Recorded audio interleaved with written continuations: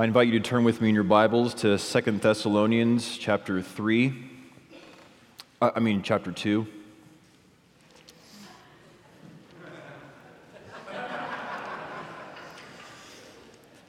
Just waste my good material.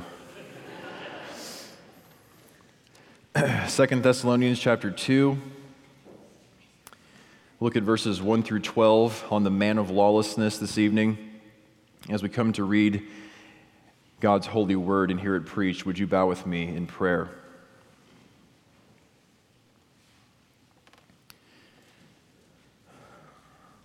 Our Father, we ask that the same Spirit who breathed this word would now indwell us and illumine us to understand what He has written, that He would write this word upon our hearts, and that we would not give ourselves to speculation surrounding the return of our great Savior, the Lord Jesus, but that we would, by your grace alone, be grounded in the truth of your word, and so, again, by your grace alone, avoid the deception of the evil one and all his servants.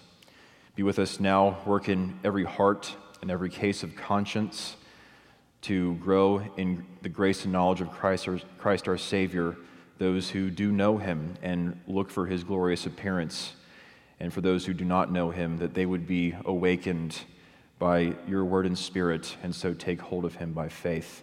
All this we ask, pleading the forgiveness of our sins in the name of Christ our Savior. Amen. Now would you stand for the reading of God's holy, inspired, and infallible word. Now concerning the coming of our Lord Jesus Christ and our being gathered together to him, we ask you, brothers, not to be quickly shaken in mind or alarmed, either by a spirit or a spoken word or a letter seeming to be from us, to the effect that the day of the Lord has come. Let no one deceive you in any way, for that day will not come unless the rebellion comes first, and the man of lawlessness is revealed, the son of destruction, who opposes and exalts himself against every so-called God or object of worship, so that he takes his seat in the temple of God, proclaiming himself to be God. Do you not remember that when I was still with you, I told you these things? And you know what is restraining him now, so that he may be revealed in his time. For the mystery of lawlessness is already at work. Only he who now restrains it will do so until he is out of the way. And then the lawless one will be revealed, whom the Lord Jesus will kill with the breath of his mouth and bring to nothing by the appearance of his coming. The coming of the lawless one is by the activity of Satan, with all power and false signs and wonders, and with all wicked deception for those who are perishing, because they refused to love the truth and so be saved. Therefore God sends them a strong delusion, so that they may believe what is false, in order that all may be condemned who did not believe the truth, but had pleasure in unrighteousness. The word of the Lord. You may be seated.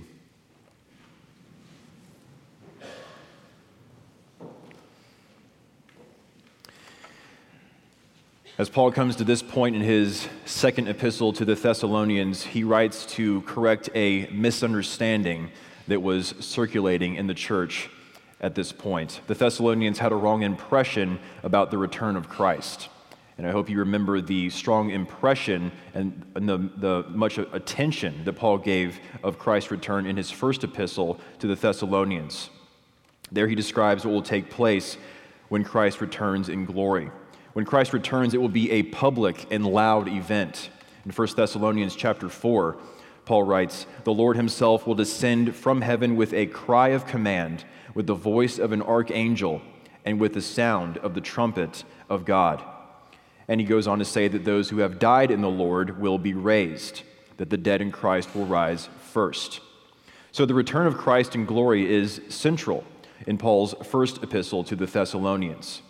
But at some point between his writing the first epistle and the second one, there was the circulation of a false teaching regarding Christ's return.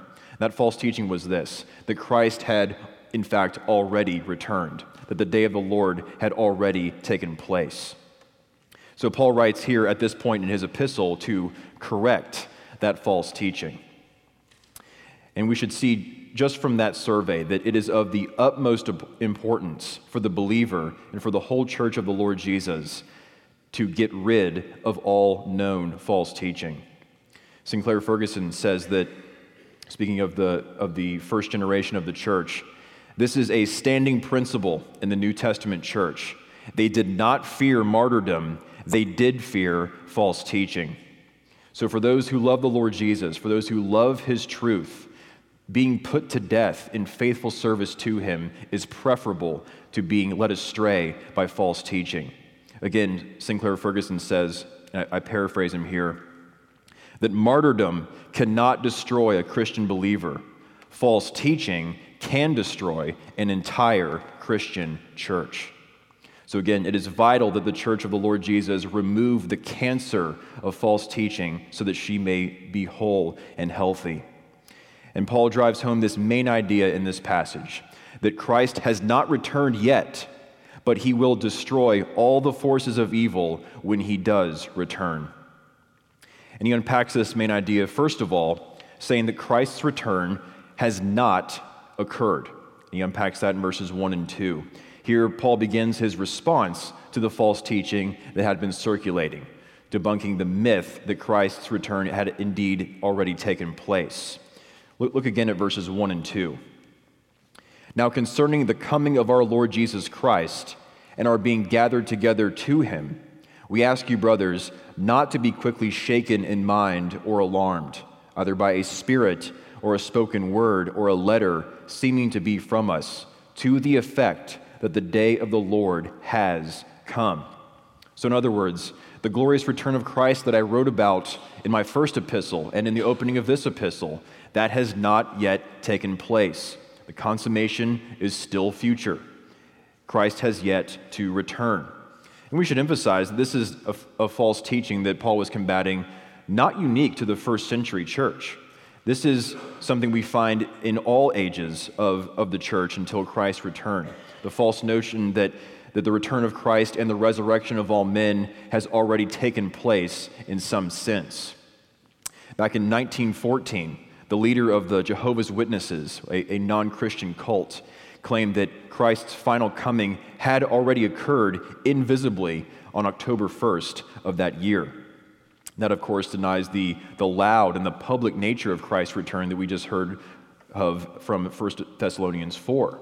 And so, of course, it's necessary for each generation, for ours just as much for Paul's, to weed out all false teaching, particularly regarding the end of history as we read of it here.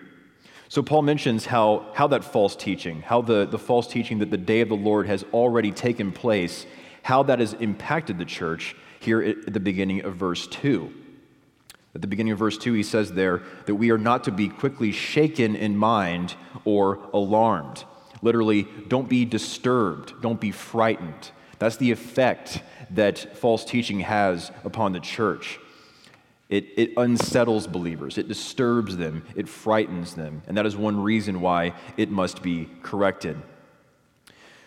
So introducing this portion of the epistle, he's saying the day of the Lord has not yet taken place, it is yet future. Don't believe this false teaching, rather persevere in what is true.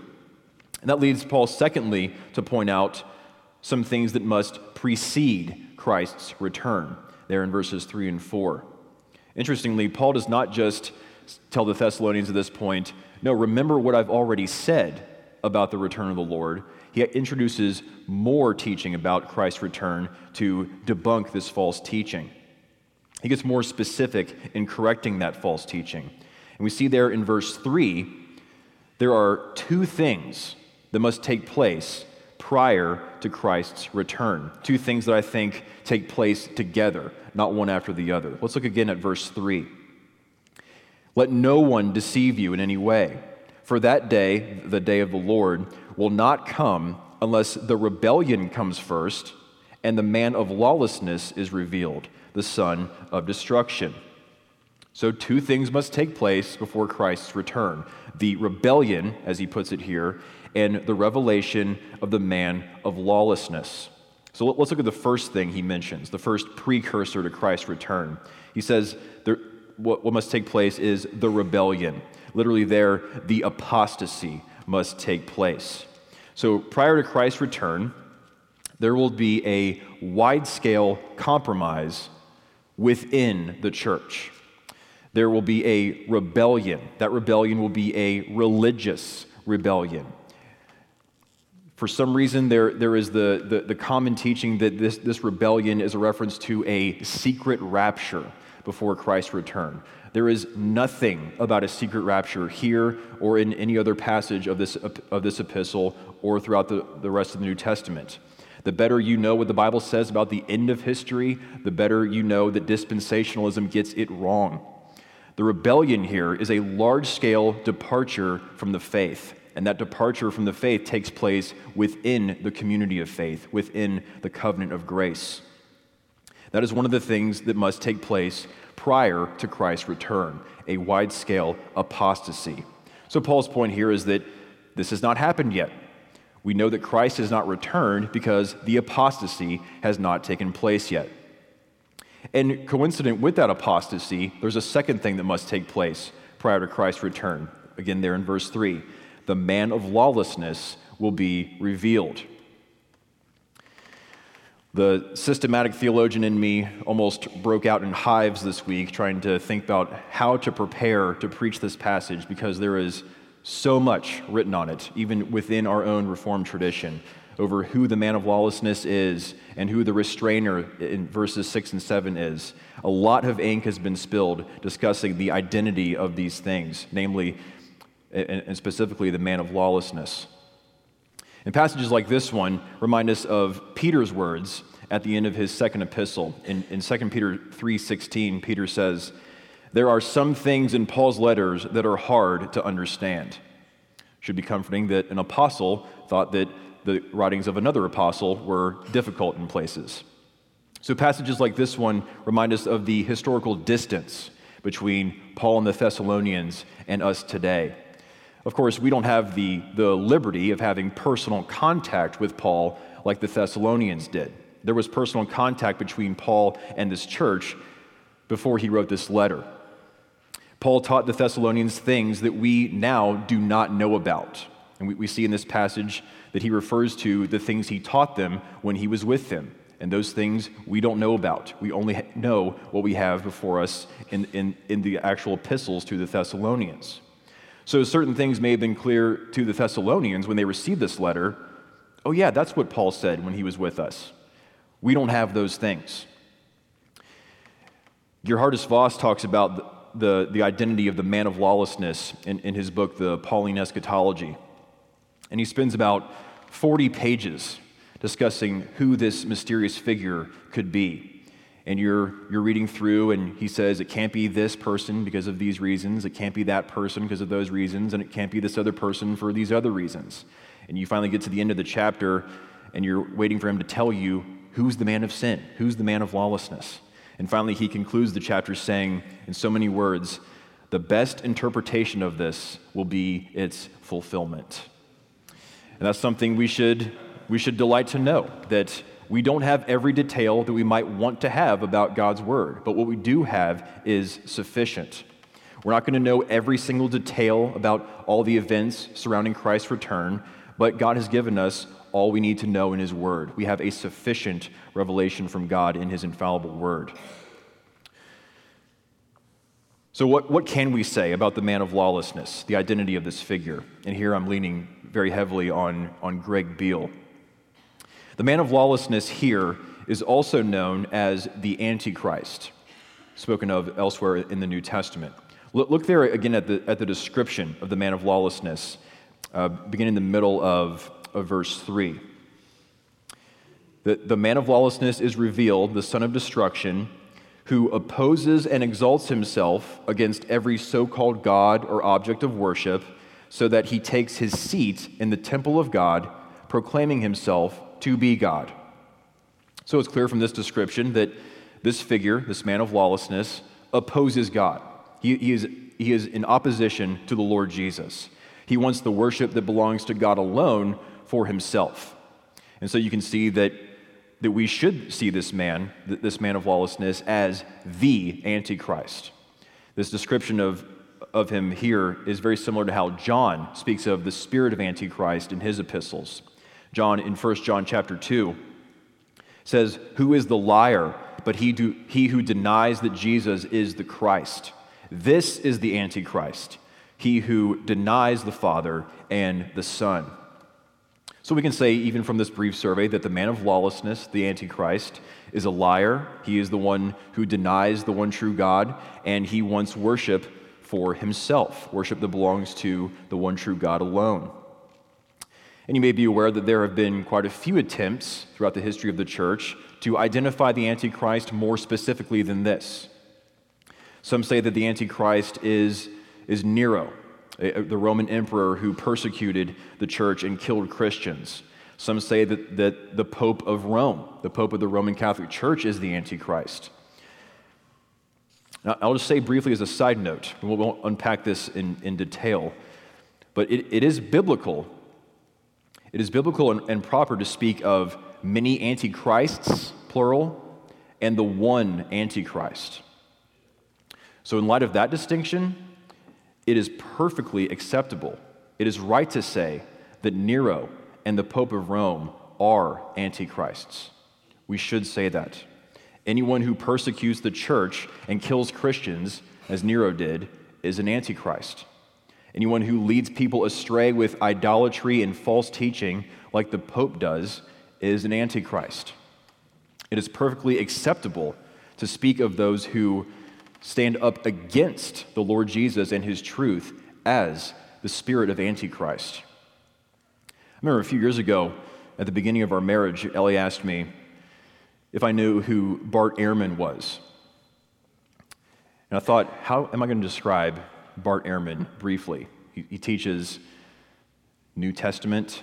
He doesn't teach the New Testament. He teaches religion, I think, at UNC. Moody Bible graduate, ex-fundamentalist who wants to undo the faith of college freshmen, really rock their world and make them to disbelieve the New Testament scriptures. I was thinking, how do I describe this person? How do I describe Bart Ehrman? And I realized he is an antichrist. Such who want to undo the faith of college freshmen, who want to undermine the scriptures, those are the spirit of Antichrist. So with all that in mind, we're not talking about antichrists in general. We're talking about this one figure, about who the one Antichrist is. Well, I take the interpretation that the Antichrist is a real individual who will lead the church in a great apostasy at the end of this age. More than that, I don't think we should guess any further. So what Paul is speaking of here about the revelation of the man of lawlessness and the apostasy in the church at the end before Christ returns, he's speaking of the fulfillment of what is described in Daniel chapter 11. In Daniel 11, we read that there will be a final enemy of God who will attack the people of God. He will influence God's people to forsake the covenant. He does that within the covenant community. And those who remain loyal to God's covenant, this Antichrist will persecute. And that, I think, is what Paul is getting at here in verse 4 when he says that the man of lawlessness takes his seat in the temple of God. Not a literal rebuilding of Solomon's temple, but the Antichrist leading God's people, the church, in a great apostasy. And the work of that Antichrist will be the fulfillment of what we read in Daniel chapter 11, verse 36, speaking of this man of lawlessness. He shall exalt himself and magnify himself above every god, and shall speak astonishing things against the God of gods. He shall prosper till the indignation is accomplished, for what is decreed shall be done. So Paul is describing the fulfillment of the Old Covenant scriptures just before the return of Jesus Christ. So again, these are the two precursors before Christ's return, the apostasy, coincident with the revelation of the man of lawlessness, the Antichrist. And again, remember, the best interpretation of many of these things will be their fulfillment. Our job is not to try and guess who the Antichrist could be now. Could be this person, could be that person. There have been some attempts to say It's Ronald Reagan, because Ronald Wilson Reagan, 666, 6 letters in each of those names. That is not our job to try and figure out who he could be. It's not our job to figure out if the rebellion's already started. Is there enough apostasy to constitute a great rebellion? Our job is to be grounded in the truth, which is Paul's whole point in this passage. Be grounded in the truth so that false teaching will not lead us astray. And thirdly and finally, this leads Paul to hammer that home further, to stand firm against the spirit of Antichrist. He unpacks this further in verse 5, essentially saying, remember what I've already taught you. Remember what you've already been taught. Look how he puts it in verse 5. Do you not remember that when I was still with you, I told you these things? Apparently, Paul already covered these things about the apostasy and the revelation of the Antichrist when he was physically present with them.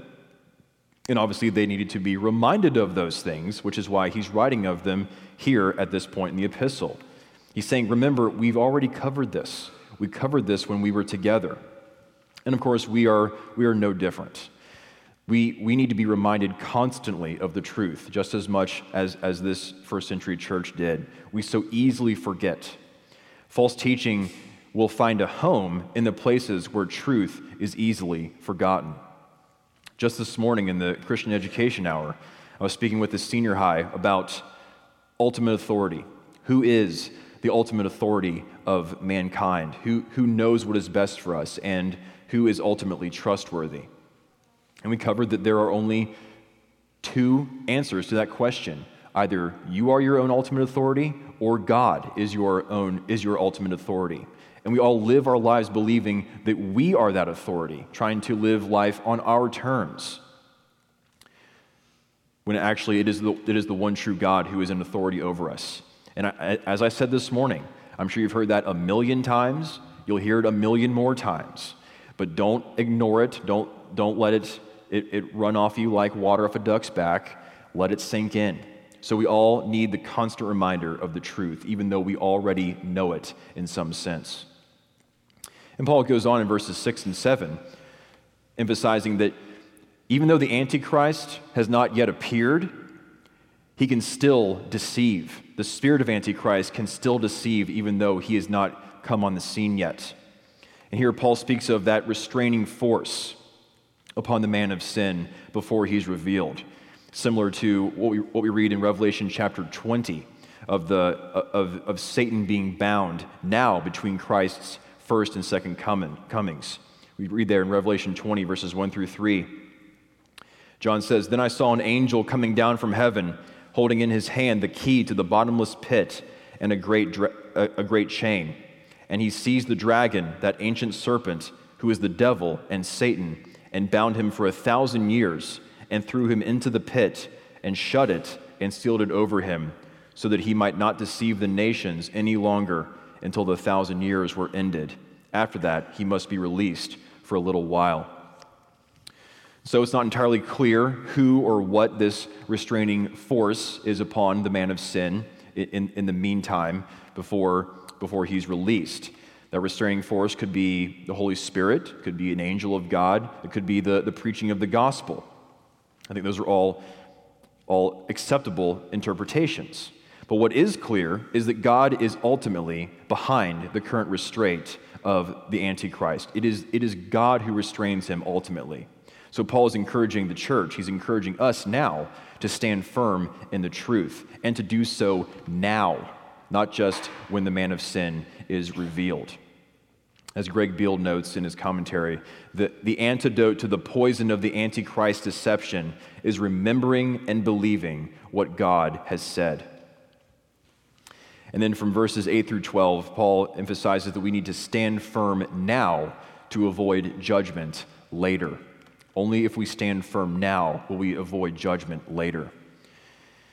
And finally, we come to see the work of redemption by the Lord Jesus in relation to the Antichrist there in verse 8. "And then the lawless one will be revealed, whom the Lord Jesus will kill with the breath of his mouth and bring to nothing by the appearance of his coming." So the Antichrist will come. He will deceive many in the church. He will lead that great apostasy. He will seek worship for himself that belongs to the one true God alone. But Christ will let him work only for so long. And when Christ does come to destroy him with the breath of his mouth, we will see the fulfillment of Isaiah 11, verse 4, speaking of the Lord Jesus coming in his glory, that he shall strike the earth with the rod of his mouth, and with the breath of his lips he shall kill the wicked. And unfortunately, we will see also the havoc that will be wrought by the Antichrist when he is revealed, there beginning in verse 9. The coming of the lawless one is by the activity of Satan, with all power and false signs and wonders, and with all wicked deception for those who are perishing, because they refused to love the truth and so be saved. Therefore God sends them a strong delusion so that they may believe what is false, in order that all may be condemned who did not believe the truth, but had pleasure in unrighteousness. Notice here that Paul connects the work of Satan and the Antichrist with the response of unbelievers. Unbelievers are truly deceived by Satan and the man of lawlessness, but unbelievers also respond positively to that deception. He says there again in verse 10 that those who are perishing are deceived. They're deceived by Satan and his servant, the Antichrist. But look again how he puts it in verse 10, that those who are perishing are deceived. Why? Because they refused to love the truth and so be saved. If you do not trust in the Lord Jesus Christ alone for your salvation, when the man of lawlessness is revealed, you will welcome him with open arms. You will not want him to go away. You will welcome him openly and lovingly. This shows the horror of our sin apart from Christ. And this amazing, mysterious union of divine sovereignty and human responsibility is unpacked further in verses 11 and 12. Again, Paul says that it is God who sends the delusion upon those who do not trust in Christ. That spirit of delusion comes from God. So the ultimate reason people will believe the lies of Satan, of the man of lawlessness, is because God sovereignly sends them that strong delusion. But look at what Paul says about them at the end of verse 12, that they had pleasure in unrighteousness. God sends them the delusion, and they love it. No one who is outside of Christ wants the truth. No one who is outside of Christ wants righteousness. No one outside of Christ wants Christ. You want what is false. You desire unrighteousness. You have pleasure in it. You want that delusion. You want to be deceived by the man of lawlessness. You want to be part of that apostasy. You will welcome him with open arms. And explaining this mysterious union of the activity of Satan in deceiving, of God sending the delusion, and of the response of unbelievers in that day before Christ returns, Herman Bavinck says so well and so helpfully that God gives people up to sin and delusion because they have made themselves deserving of it. So the hard truth that we see here is that unbelievers not only get what they deserve, they get what they want. And you know, if you are not in the Lord Jesus Christ by faith, you know that deep down that it is insincere to complain, how can God punish anyone? Because you don't want to live your life in subjection to him. You don't want to serve and please him. You only want to serve and please yourself. Ultimately, you have no argument with God for punishing you for rebelling against him. It is what you deserve. And more than that, it is what you desire. And truly, as you would find out if you did receive it, you don't really, truly want it. Deep down, you know you are not living as you were made to live. You know that, as Augustine said, you are restless until you find your rest in the Lord Jesus alone. Well, it is a sad note to end on, but it is the note that Paul ends on in this passage. Even though it is a sad note to end on, it is a true and sobering one. Let every heart prepare and take these things to heart. And I have just one point of application, which is this whole passage is just a variation on this theme, and that is to ground yourself in the truth. If you do not know the Lord Jesus, you have perfect revelation from God right here in His Word, in this portion of Scripture, what your fate will be. You will be deceived by the lawless one at his coming, whoever he is, it will be obvious, and you will be deceived by him, and you will be destroyed with him when Christ comes in glory. But the way of escape is simple, and it is held out to you now. Believe in the Lord Jesus Christ, and you will be saved now and forever. And especially for you, for the believer, the best way to stand firm against what is false is to be grounded in what is true. Apparently, the way those who look out for counterfeit currency, the way they train their eye to notice what is counterfeit is not to get every instance of counterfeit bills that they've ever come across, and well, they all look like this, so we'll just look for something like this when a new counterfeit bill comes across. The way they train themselves to understand and to identify what is false is to be familiar with the real thing. Study the real bill, study the real currency, and you'll be able to identify any counterfeit, any false currency. If you are not grounded in the truth, you will be deceived. So it's very simple. Know God's Word. Know your catechism. The catechism will take you very far. It is your roadmap through all of life based upon God's Word. Think of how Satan deceived Adam and Eve before the fall. They were not even sinners. And how easy was it for Satan to deceive them?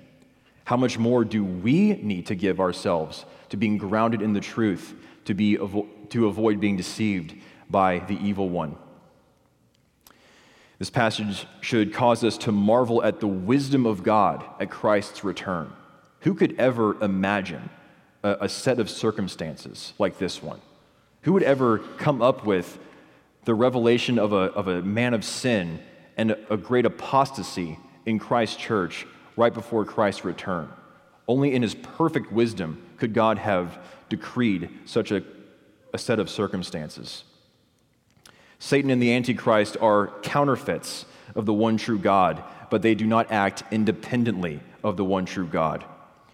God sovereignly restrains this man of sin, and He releases and destroys him, all to display His wisdom and glory and power. As Luther says in his famous hymn, "A mighty fortress is our God, a bulwark never failing, our helper He amid the flood of mortal ills prevailing. For still our ancient foe doth seek to work us woe. His craft and power are great, and armed with cruel hate. On earth is not His equal. And though this world with devils filled should threaten to undo us, we will not fear, for God hath willed His truth to triumph through us. The prince of darkness grim, we tremble not for him. His rage we can endure, for lo, his doom is sure. One little word shall fell him." Yes, Satan and the man of lawlessness are fearful, formidable enemies of God's people, but they are still creatures. They are creatures of God. They can do nothing except what God wills and allows them to do in His appointed time. And they can only do what God in His perfect wisdom has decreed that they will do. And they can do only so much. God has them on His leash, restraining and releasing them as He pleases. And it is only by being grounded in the truth now that we will avoid their deception later and be gathered together with Christ at His glorious return. Well, in light of reading about the sad reality of apostasy within the Church of Christ, I think we should respond as a church now with a big, hearty amen. And God's people said, Amen.